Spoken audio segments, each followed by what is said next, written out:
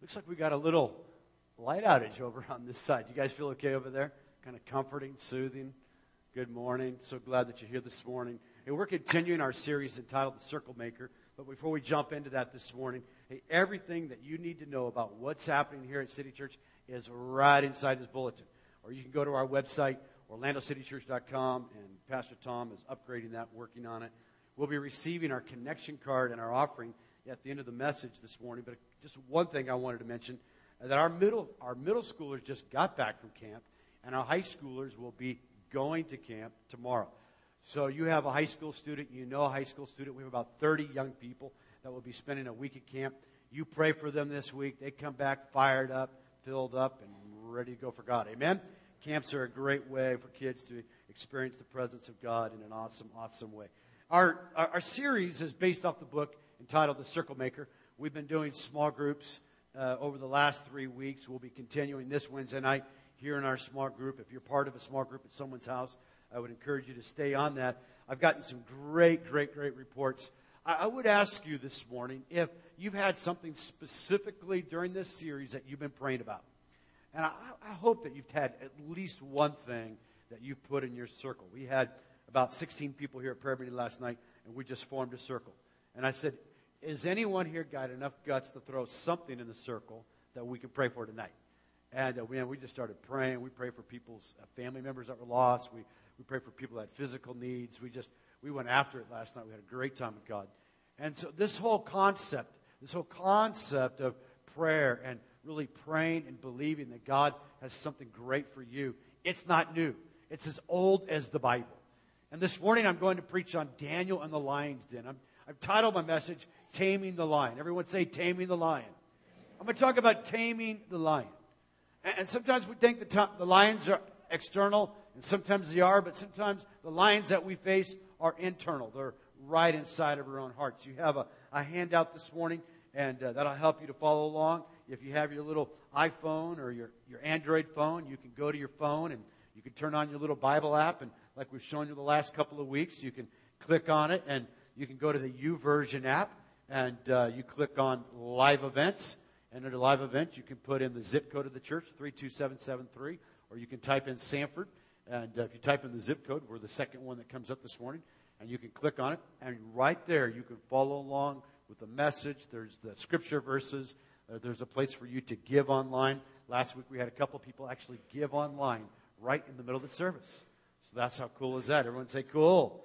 So we're trying to move to the 21st century here. You can follow along on your phone. If you have your Bibles, I want you to stand with me for the reading of God's Word. We're going to look at two passages of Scripture this morning.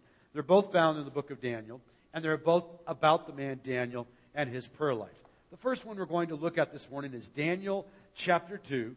Daniel chapter 2, and we're going to read verses 17 and 18. And then we're going to skip over to Daniel chapter 6. Daniel chapter 6, and we're going to read verses 10 and 11. Daniel chapter 2, beginning with let's read verse number 17 as an introduction. And the Bible says, then Daniel returned to his house and explained the matter to his friends, Hanani, Mishael, and Azariah, Shadrach, Meshach, and Abednego. He urged them to plead for mercy from the God of heaven concerning this mystery, so that he and his friends might not be executed with the rest of the wise men of Babylon. And during the night, the mystery was revealed to Daniel in a vision. And then I want you to turn over to Daniel chapter 6. Daniel chapter 6, and we're going to read verses 10 and 11. And the Bible says, now when Daniel learned that the decree had been published, he went home to his upstairs room where the windows were open towards Jerusalem. And 3 times a day, he got down on his knees and he prayed, giving thanks to God, thanks to his God, just as he had done before. Say that with me, just as he had done before. Then these men went as a group and found Daniel praying and asking God for help. Let's ask God for help this morning. Lord, I pray that you will help us. I pray that your grace is here for every person to hear. God, for I believe this morning you have called each of us to a great destiny, to a great purpose, and to a great plan.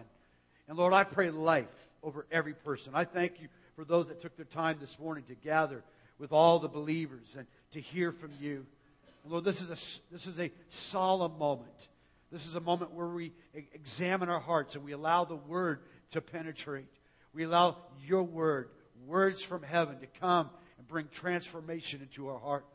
And God, I thank you that you do help those who ask. And I pray for the hearers today, but I also pray for myself.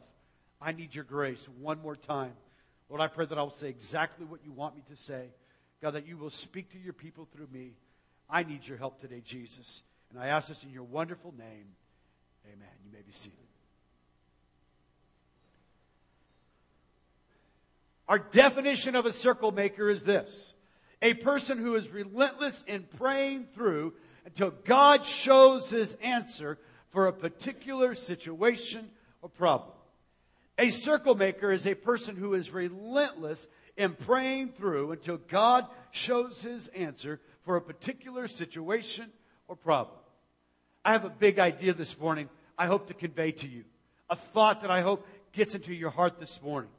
A lifetime of committed private prayer produces a life, a personal and public victory.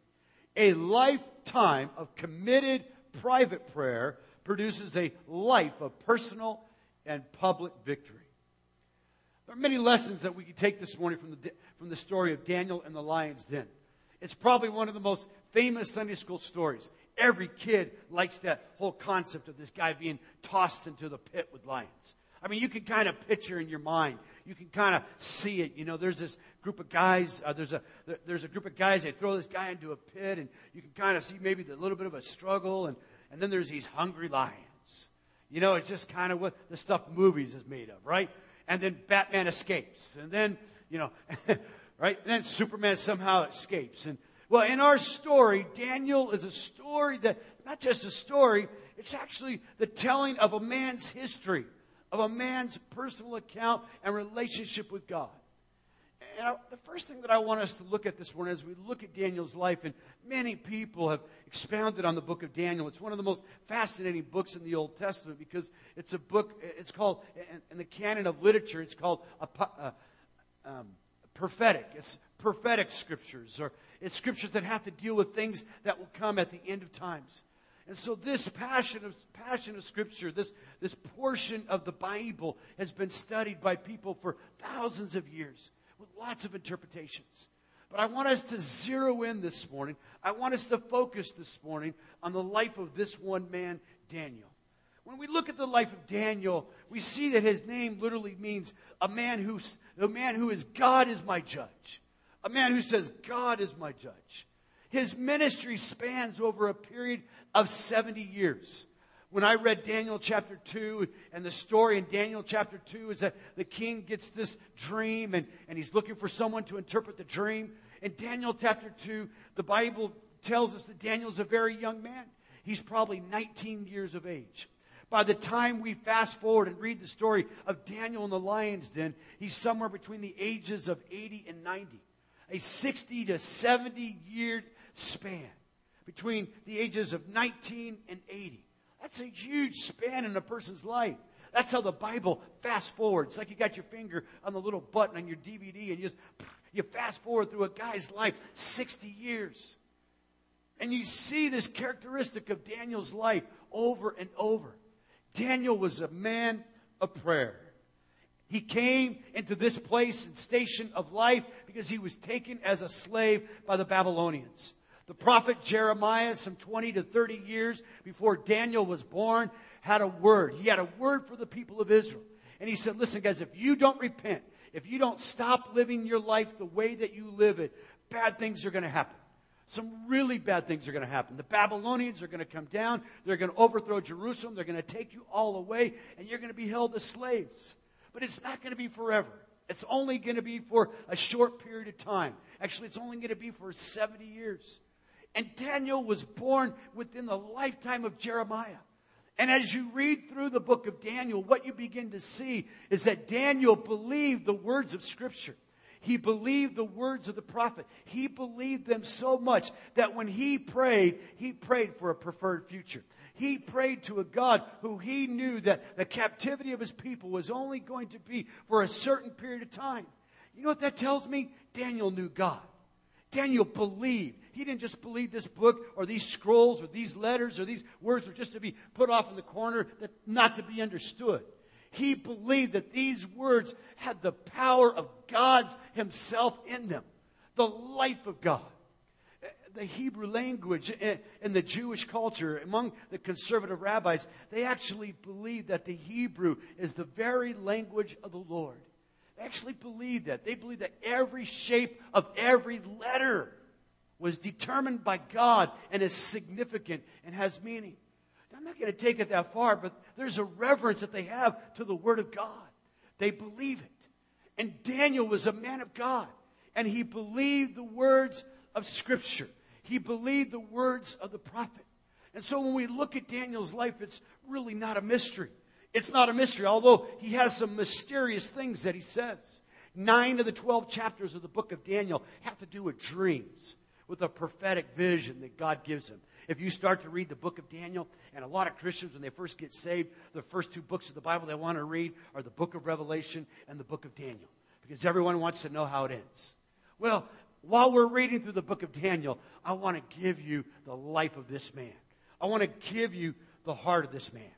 All throughout his life, we see he's characterized by certain things.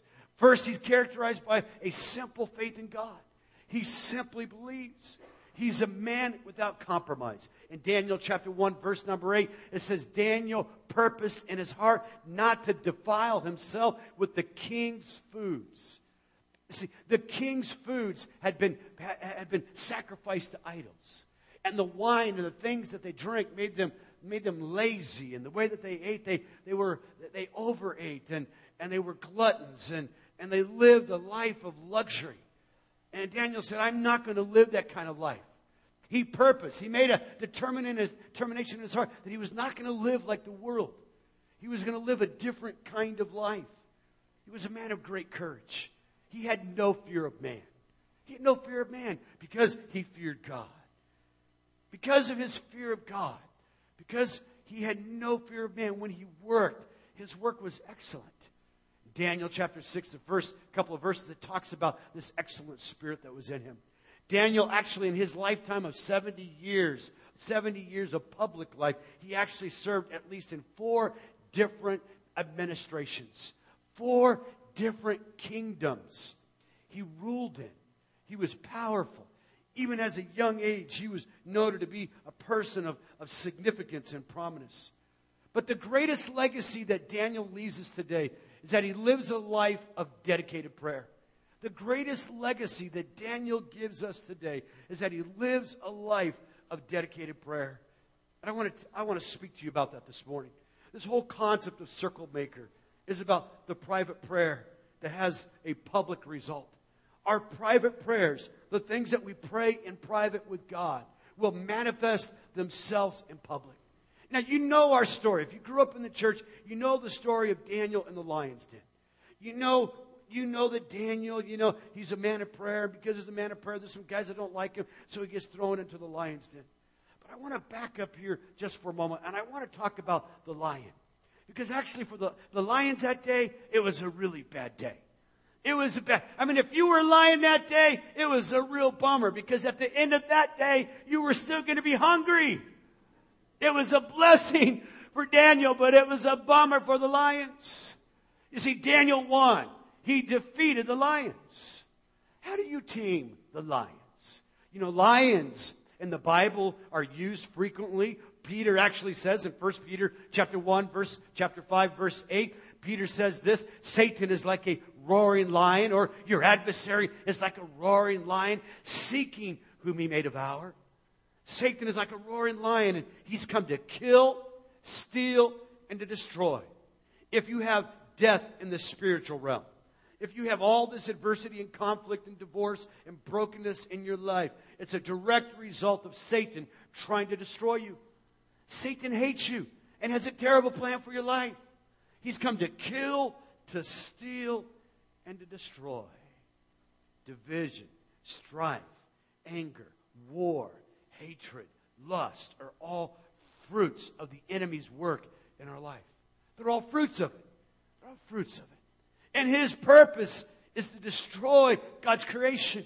And then when you become a follower of God, when you say yes to Jesus, man, he double barrels. He locks in on you. He wants to destroy the design and the destiny for which God created you. And he allows, or he sends lions into your life. Listen, Jesus had a lion called the devil come to tempt him to bring destruction to his life. If Jesus did, how much more you? Jesus was God himself. Satan came to him and Jesus said, there was nothing in me that wanted to follow his plans. But we have a problem. We have a sin nature. We have a nature that is attracted to sinful behavior. We have a nature that's deceived. We have a nature that's easily pulled away from the design and the plan that God has for us. So all of us have different lions. Maybe we can identify them like this. You know, one of the lions that some people have is the lion of fear. It's a lion of fear. It keeps you paralyzed. It keeps you in doubt. You've ever met someone who's fearful about their future? They're afraid to step out. I remember that feeling of being afraid to go to college. I was afraid. I did terrible as a student in high school, and I always tell people they literally wanted to get me out of that high school. They never wanted me to come back again, and so they pushed me out the door. I never really learned how to study as a young person, and so when I got this desire to go to school, I was afraid of failure. Some people are so afraid of failure that they'll never take the next step. I don't really want to take that promotion. I don't really want that job because it means more responsibility. And more responsibility means more potential for failure. That's what it means for a lot of people. A lot of people just want to do a little task and settle in a little place because they're afraid of taking the next step. They're afraid of what the future might look like. A lot of people, they have the lion of worry. I have a cousin, and he is by his own confession, he is a worrywart. He worries about everything. And he worries, he's got money, but it doesn't matter. Because when you have the spirit of worry, you have a spirit of anxiousness. And if you're not worried about yourself, you're worried that the nuclear bomb is going to go off. There's something to cause you to be fearful and afraid and to have worry. And the more you watch Fox News and CNN News and MSNBC News, and the more you watch all these different Meet the Depressed and Slay the Nation, the more you watch all these different programs, the more full of worry you get. It's just the result of it. There's good news and there's bad news. I got to tell you, there's good news today. There's good news today. You can defeat your lions. Everyone said amen? Amen. Oh, there's the lion of unfairness that allows bitterness to creep into people's hearts. That's not fair. That's not fair, God. That's not right, God. A lion of unfairness, a sense of entitlement, a sense that this shouldn't happen to me. There's a lion of persecution that maybe you've experienced as a believer in the job site. You go to work and you're trying to live your life for Christ, and the moment you make a public profession, the moment that people know that you're a Christian on your job, you're held to a different standard. Come on, isn't that? If you are not held to a different standard in your job, you know what that means? You haven't told someone yet you're a Christian. You haven't stepped out there and said, you know what? I'm a Christian. Because the moment you're a Christian, now, if you just live like everybody else and you say you're a Christian, they just kind of brush it off. That's just that religious stuff.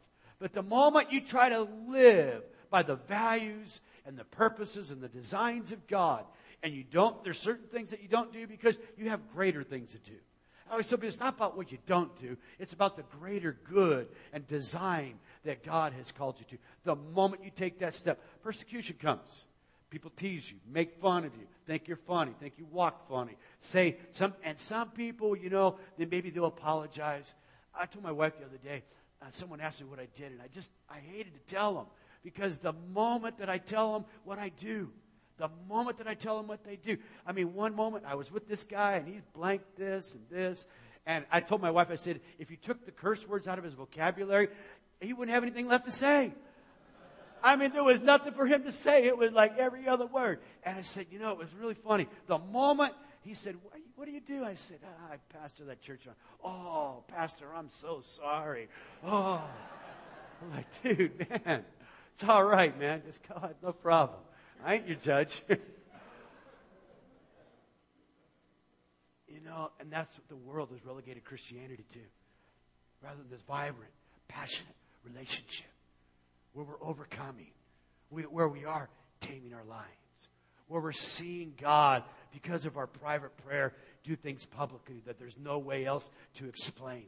We're seeing in the secret moments when we're alone with God and we're pouring out our hearts and we're pouring out our complaints and we're touching the throne of heaven and we're bombarding God and we're calling unto Him and we're doing all the things that we've talked about in the Circle Maker, that God rewards us publicly. There's a public reward. So I don't know what your lion is today. Some people have a poverty lion. There was a really wealthy guy. He died in the last year. He's very famous. He started a tech business that's become one of the most famous tech businesses in the world.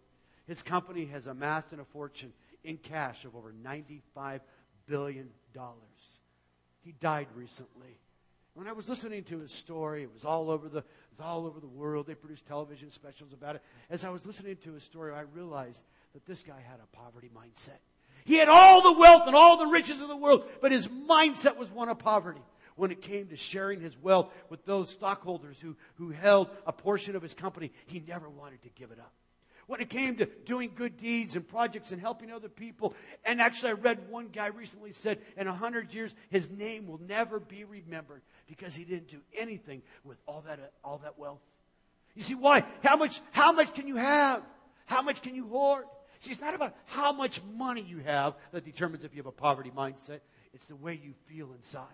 Because I've been broke before. I've been really broke. I've been really, really, really broke. But inside I wasn't poor. Because I knew that wasn't how I was going to stay. I'm not going to live with that kind of mindset. I'm not going to cheat on the time clock. I'm not going to fudge on my taxes. I'm going to give my tithe. When I make $100 this week and we're still sleeping on a sleeping bag, I'm going to give my tithe and I'm going to give my missions. You know why? Because I'm not poor. I'm rich. I'm a king's kid. I have a different mindset. I don't have this lion of poverty living inside of me. So many believers have a lion of poverty living inside of them. But see, you can tame that lion. You can be victorious in that line. There's 3 things that I want to share with you this morning. 3 things that I want you to hear about the life of Daniel. The first one is that Daniel enlisted his friends to pray with him. Daniel enlisted his friends to pray with him. The second thing is Daniel continued to pray in spite of opposition. And the third thing this morning I want to talk about is Daniel's private prayer had a very public reward. First thing I want you to, we've already established, but I want you to see this in Daniel chapter 2. I want you to see at the age of 19, we already see that Daniel is a man of prayer. At a very young age, he's purposed in his heart that he's going to serve God.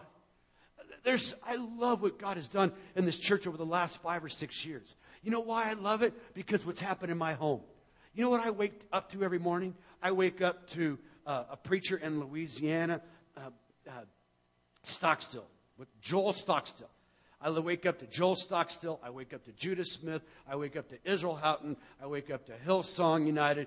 Every single day in my house for the last 6 years, I've woken up to 2 young men who have set their hearts after God. And I wake up and I hear preaching. I'm trying to watch a television program, and my son's out on the piano, and he's playing worship music and singing and praising. And I grow up, and I've been in that atmosphere, and I say, thank God. I said, thank God that I had a young man who was 19 years of age that couldn't preach his way out of a paper box, but he had bright, flaming red hair, but he had one thing, and that was a passion for Jesus. And he came into this church, and he's begun to lead hundreds of young people into a relationship with God. And this community and city will never be the same. My family will never be the same. Someone said amen.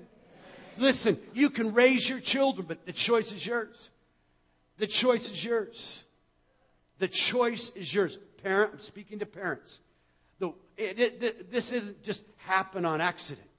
You make some determinations in your family about what you allow, about what you do and what you don't do. You make some choices, your own personal choices. Because listen, I can't make my kids read the Bible.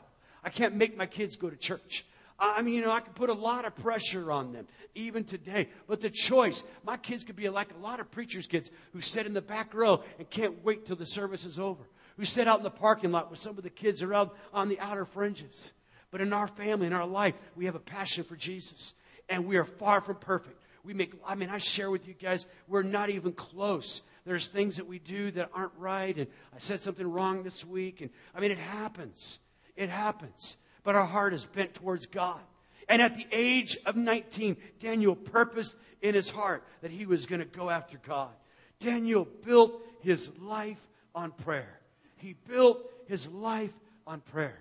And he has this problem come into his life. It's a big problem. How many of you have had a problem come into your life before?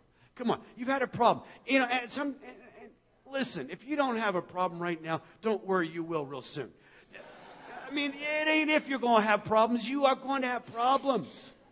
It's just life happens. It does happen to everybody. It happens. Stuff happens to you. And you got to make a determination. And Daniel's problem was a big problem because there was this king and he said, I got a bad dream. And if someone doesn't tell me my dream and what it means, all you little guys out there that practice preaching, all you little preacher boys out there that do the little voodoo and the magic and the Shazam as a wham, listen, if you don't tell me what my dream is and the interpretation, off with your heads. It's real simple. All right, preacher boys, line up. Tell me, wait, that ain't fair, king. You got to tell us what the dream is first. No. You guys, you'll manipulate it and tell me what I want to hear. No, I want you to tell me. You're so smart. You got a connection with God. You tell me what it means. Whoo! Daniel's 19. He's thinking, wow. I can't figure this one out. And so he actually goes and he buys some time. He stalls a little bit. I call it the great stall. Someone sent me a check this week, and they owed me some money. And they sent me a check, and they didn't sign their signature to the check. You know what that's called? That's called the great stall. I was born at night, but I wasn't born last night. Come on, bro. I got on the phone. Hey, brother, appreciate you, man. Love you. God has a wonderful plan for your life, but I want my money. Come on, it's a stall. Hey, king, let's slow down here. Let me go and ask God. No one can tell you what it is, but I know the one who does. And so he goes and he gets his friends. He enlists his friends in prayer. That's why prayer meetings are so powerful. That's why having 2 or 3 really close friends that you talk to on the phone that you can join together. I call it the prayer of agreement. Jesus said that very thing. He said, where 2 or 3 come together in my name in agreement on anything, I will do what they ask. There is power. 1 will put 1,000, 2 will put 10,000. We were praying last night for City Church for 100 intercessors. 100 people that will pray in the secret place for breakthrough for this church. That will pray for the Millennium Campus to experience breakthrough.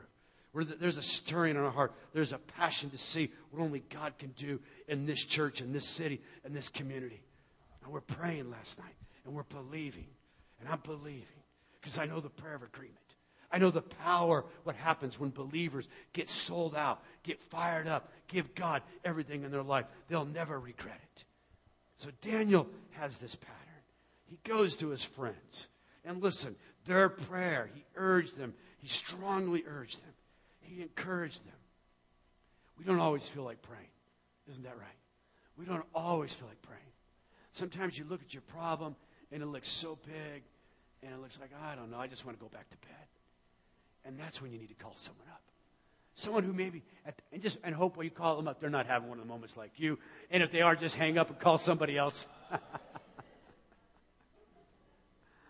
I've learned, this is what I've learned over the last few years.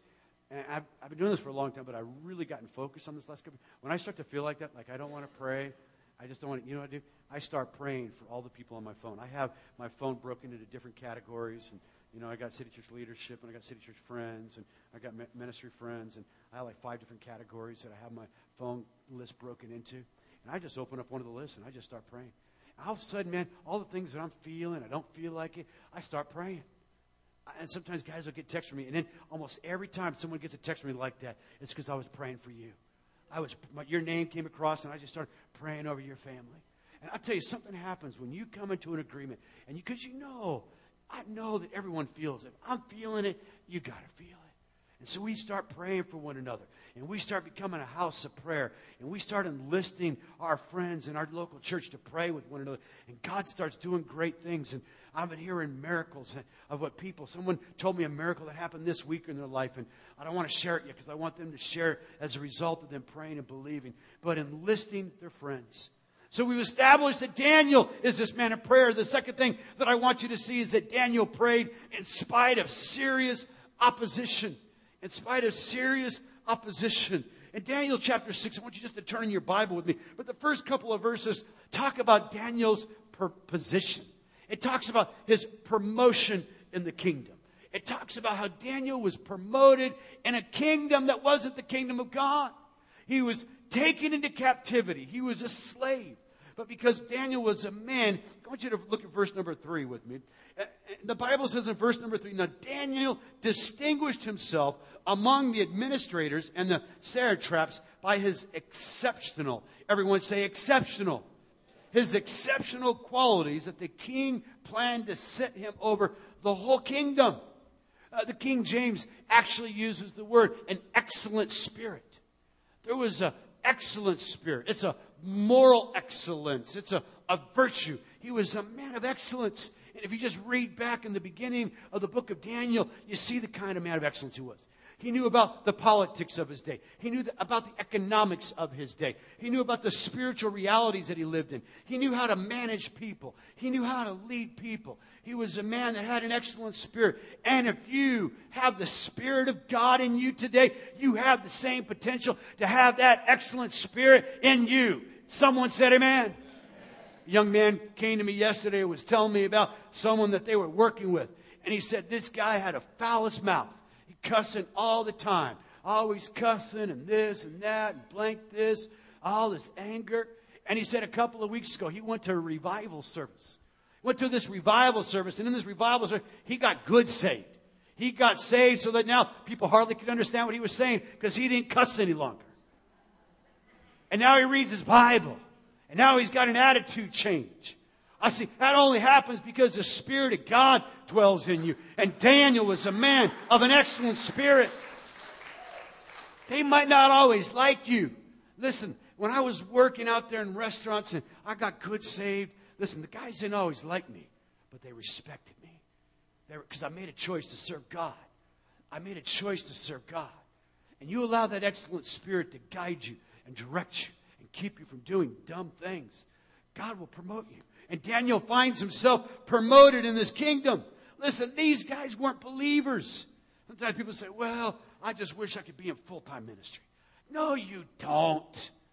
Listen, you're only going to do this. You're only going to do this if you know that you know that you know you could do absolutely nothing else.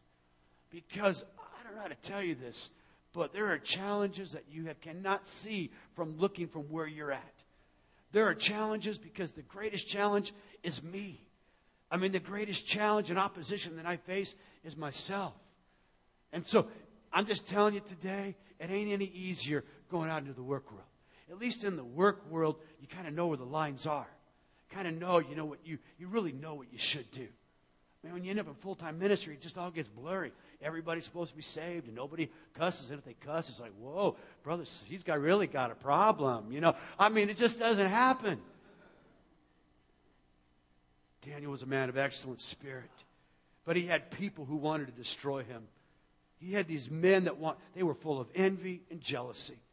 Look at verses 4 through 9. The Bible actually says these guys, they could find no corruption in him because he was trustworthy and neither corrupt nor negligent. He was disciplined in everything that he did. But he had some enemies. Listen, if you serve God, you will have enemies. You will have enemies in your life. But Daniel had the right kind of enemies. Sometimes, these enemies aren't just people. Some of the biggest enemies that we have in our spiritual life in pursuit of God is laziness. That's being lazy. Sometimes that's busyness. We're so busy in our culture. We're doing this and doing that. This busyness robs us. You've woken up in the morning. We've all done it. Boy, we wake up and we know that we really need to spend time with the Lord, but we've got so much to do today, we think we can do it without Him.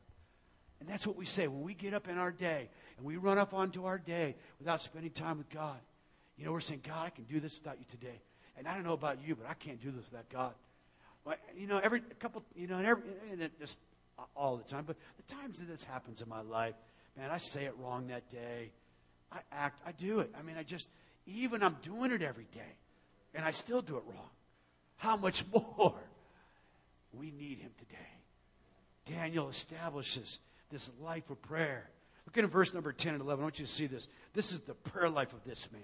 Now, when Daniel learned that the decree had been published, these guys were his enemies. They went to the king. They said, King, listen, there's this, you're so wonderful. You're so great. Let's make a proclamation that for 30 days, you're God. How about that? Playing God for 30 days. My goodness. Morgan, whatever the guy's name, Morgan Freeman, he ain't not. None of us can play God. And this builds this guy's pride up. Hey, that sounds great. Yeah, I really am wonderful. I am the king. I'm wonderful, aren't I? So he gets everybody. He makes his decree. 30 days, no one worships any other God. And then Daniel, verse number 10. And when Daniel learned that the decree had been published, he went home upstairs to his room where the windows opened towards Jerusalem. And 3 times a day he got down on his knees and he prayed, giving thanks to his God, just as he had done before. Just as he had done before. So we see him praying as a 19-year-old one time. And then we see him as an 80-year-old man praying 3 times. 3 times in a day. And the posture of his prayer. He isn't just standing now. Now he's kneeling. And he's faced east towards Jerusalem. Jerusalem was his mother city, his mother country. Israel was his homeland. Jerusalem was his home city. And he has the words of the prophet Jeremiah rolling through his mind. He has the words of the prophet Jeremiah rolling through his mind. I know the thoughts that I think towards you, says the Lord. Thoughts to give you hope and a meaning and a purpose. Not to harm you, not to bring you evil, but to do you good. And those words, as he's praying towards Jerusalem 3 times a day, he's praying for people. He's praying for circumstances. We don't even know what he's praying for, but we know he's a man of God. And he's a man of the Spirit. He's a man of the Spirit. And he's a man of prayer. And he's praying. That's the prayer life of this man. In spite of all the opposition, he just does what he always does. In spite of the discouragements, in spite of the frustrations, in spite of the pain, in spite of the hurt today, do what you've always done. Do what you've always done. If you're a person of prayer, keep praying. The psalmist said there was these 2 tribes. They were Ephraim and Manasseh. And when the battle came, when the war came, when they looked at their opposition, when they looked at their problems, and they looked at the lion, they said they're too big, and they laid them down, and they ran. Now you got a choice today. Daniel did what he always did. He went and he began to pray, and he began to call on the God of heaven. And when the lions come into your life, I want to challenge you today. Do the right thing. The right thing is to humble yourself before God. It isn't necessarily kneeling, although I believe kneeling is an act of humility. I believe there's something powerful about getting on the side of your bed and just kneeling before the Lord, your God, your Maker. But I want you to know it's more than that. It's the attitude of the Spirit. It's the attitude of your heart. I want to ask you today, do your kids know where you pray? Do your kids know where you pray in your home? Do they know? Do your children know that you have a place where you meet with God? Daniel had a place where he met with God. Do you have a place? My mom, I was on the end of her couch. On the end of her couch, 5 o'clock every morning. She was on the end of that couch with her living Bible. Being made fun of my dad because he read the King James and she read the Living Bible. And I said, well, at least she lives the Bible. And she'd be there. She'd be praying for her family, praying for her inheritance, knowing that her time was short. Praying, believing in the Word. You got a time where you meet with God? Because this whole circle maker thing really is about just pressing in. It's not about your past. It's about your future. It's about your future destiny in God. And the future that you have, the future that every one of us have in God is bright. Because we have a motherland. We have an eternal city. The Bible calls it the New Jerusalem. Daniel calmed the lions. Daniel's prayers shut the mouth of the lions. Listen today. There is this kingdom reality in our life that private prayer always produces a public reward. when we pray to Him in the secret place. And this is what the public reward is. When the lack of finances come into your life, you're not shaking and throwing in the towel and running all over the place and blabbing about how you never have enough. When sickness comes into your life and you're challenged with a great obstacle, you don't look at your future with fear. You look at it with faith. That whatever your destiny is, whatever your finish is, you know that God is with you. And if God be with you, who can be against you?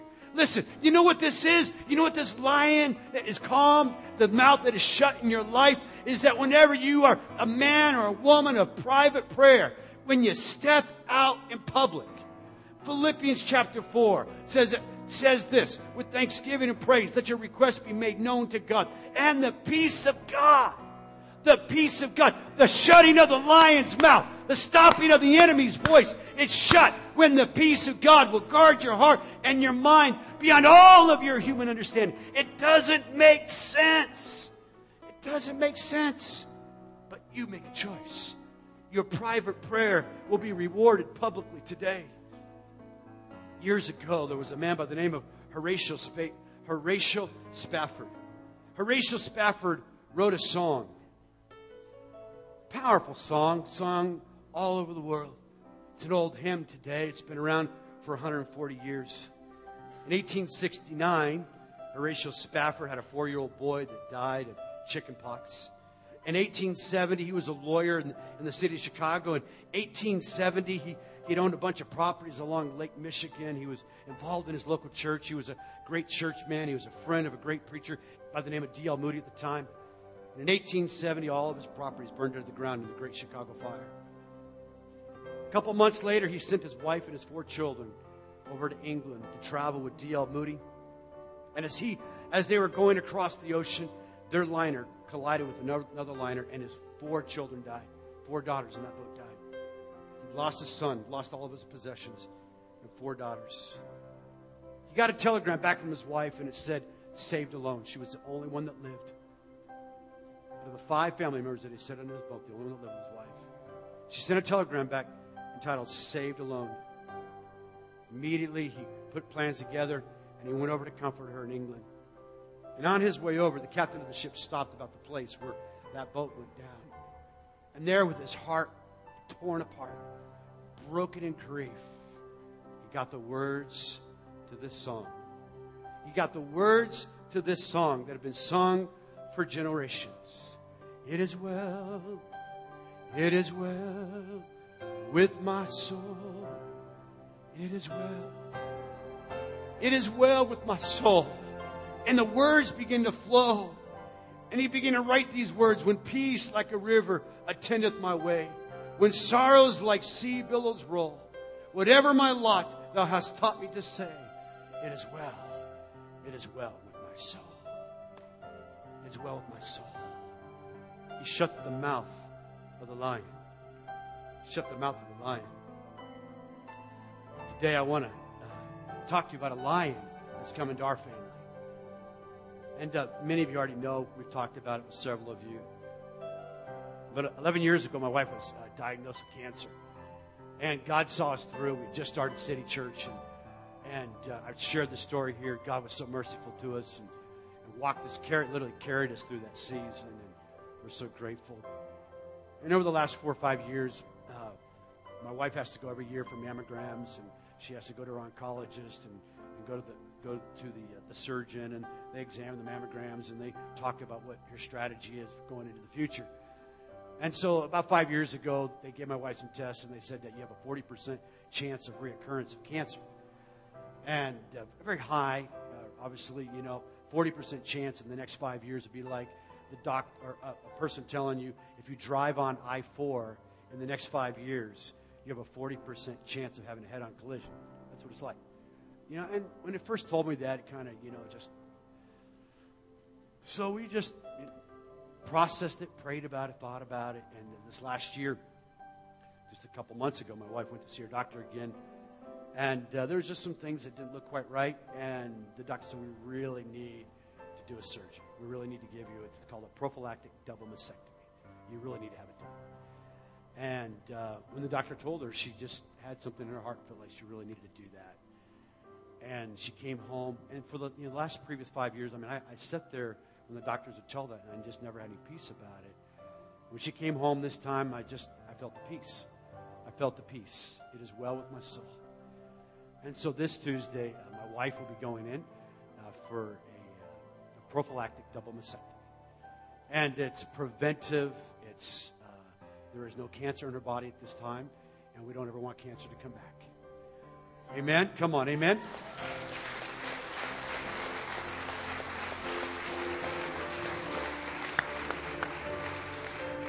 I want my wife to come and come and join me on the stage here. My wife is a champion for God. She is just so full of faith. And I know, last night, I know that, your mind thinks about the future, but her faith is strong. And our family faith is strong. She's going to have a few weeks. My wife has not stopped in 40, 50, whatever, how many years she is. She has not stopped. And she's going to get a little time out here.